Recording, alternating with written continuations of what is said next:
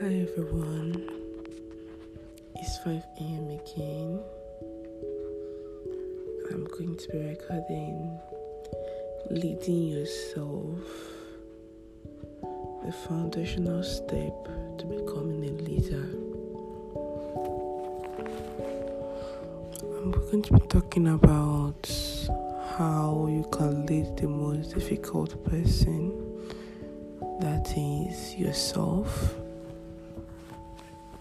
An adage says, a strong man can conquer great cities, but a great man can conquer himself.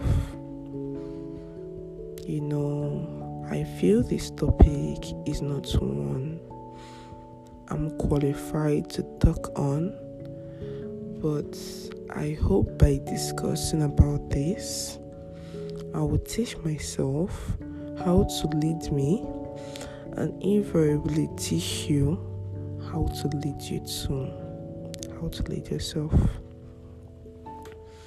What is leading yourself? Leading yourself means holding yourself accountable to a personal set of values, beliefs, and goals. It means acting with integrity even when you know that no one else is looking or no one else will even care. It means being true to yourself, holding yourself accountable, caring for yourself, criticizing yourself. Your ability to achieve positions, titles, or even awards as a leader or as a young person requires you to be first willing and able to lead yourself. He who wishes to lead many must first learn how to serve many.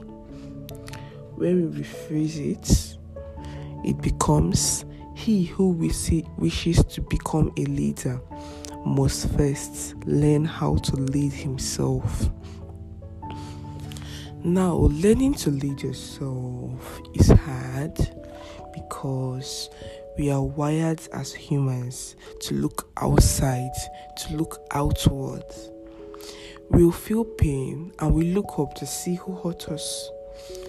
We feel loss and the hurt gives rise to anger as we look for someone else to blame. Leading yourself is hard because we are required not just to look at the situation and give praise or blame, that is looking at the world in white and black, but we are required to look at the stark reality of what is happening and understand without imputing personal opinion. Learning to lead yourself is hard because it is painful. Growth is painful. That is why so few people choose to grow. How can you lead yourself? You can be doing great publicly.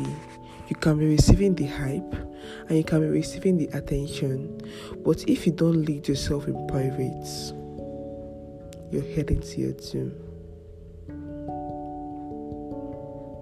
1. How you can lead yourself. Disciplined decisions and disciplined emotions.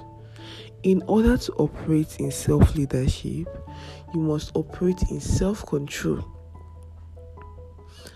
Each of us needs discipline. Andy Stanley once said, "I've participated in every bad decision I have ever made." It's funny, but it's true. Choose long-term over immediate gratification. Part of leading yourself involves managing your emotions. Emotions are fickle and should not be used as a guide. Be disciplined in your emotions and decisions. 2. Live by values, mission, and purpose. Whatever you place your attention on shows what you value. Where you spend your most time shows what is important to you. Understand your objectives, identify what matters most to you, and choose to work on them.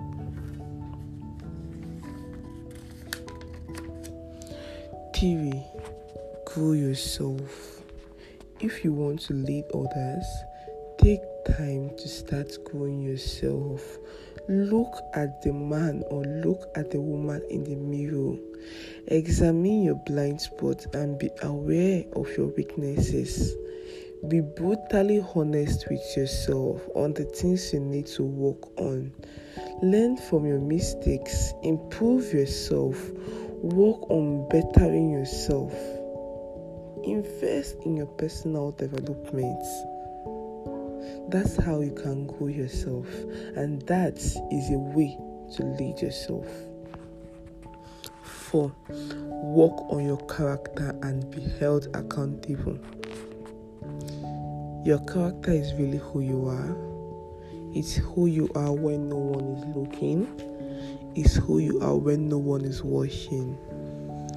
Your character is when your public you and your private you is in alignment.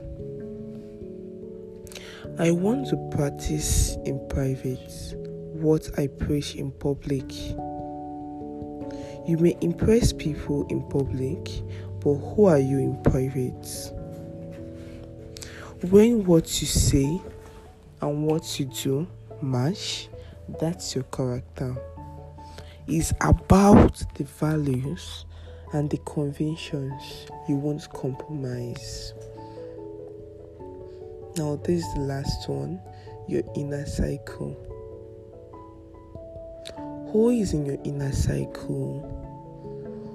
Who do you spend time with?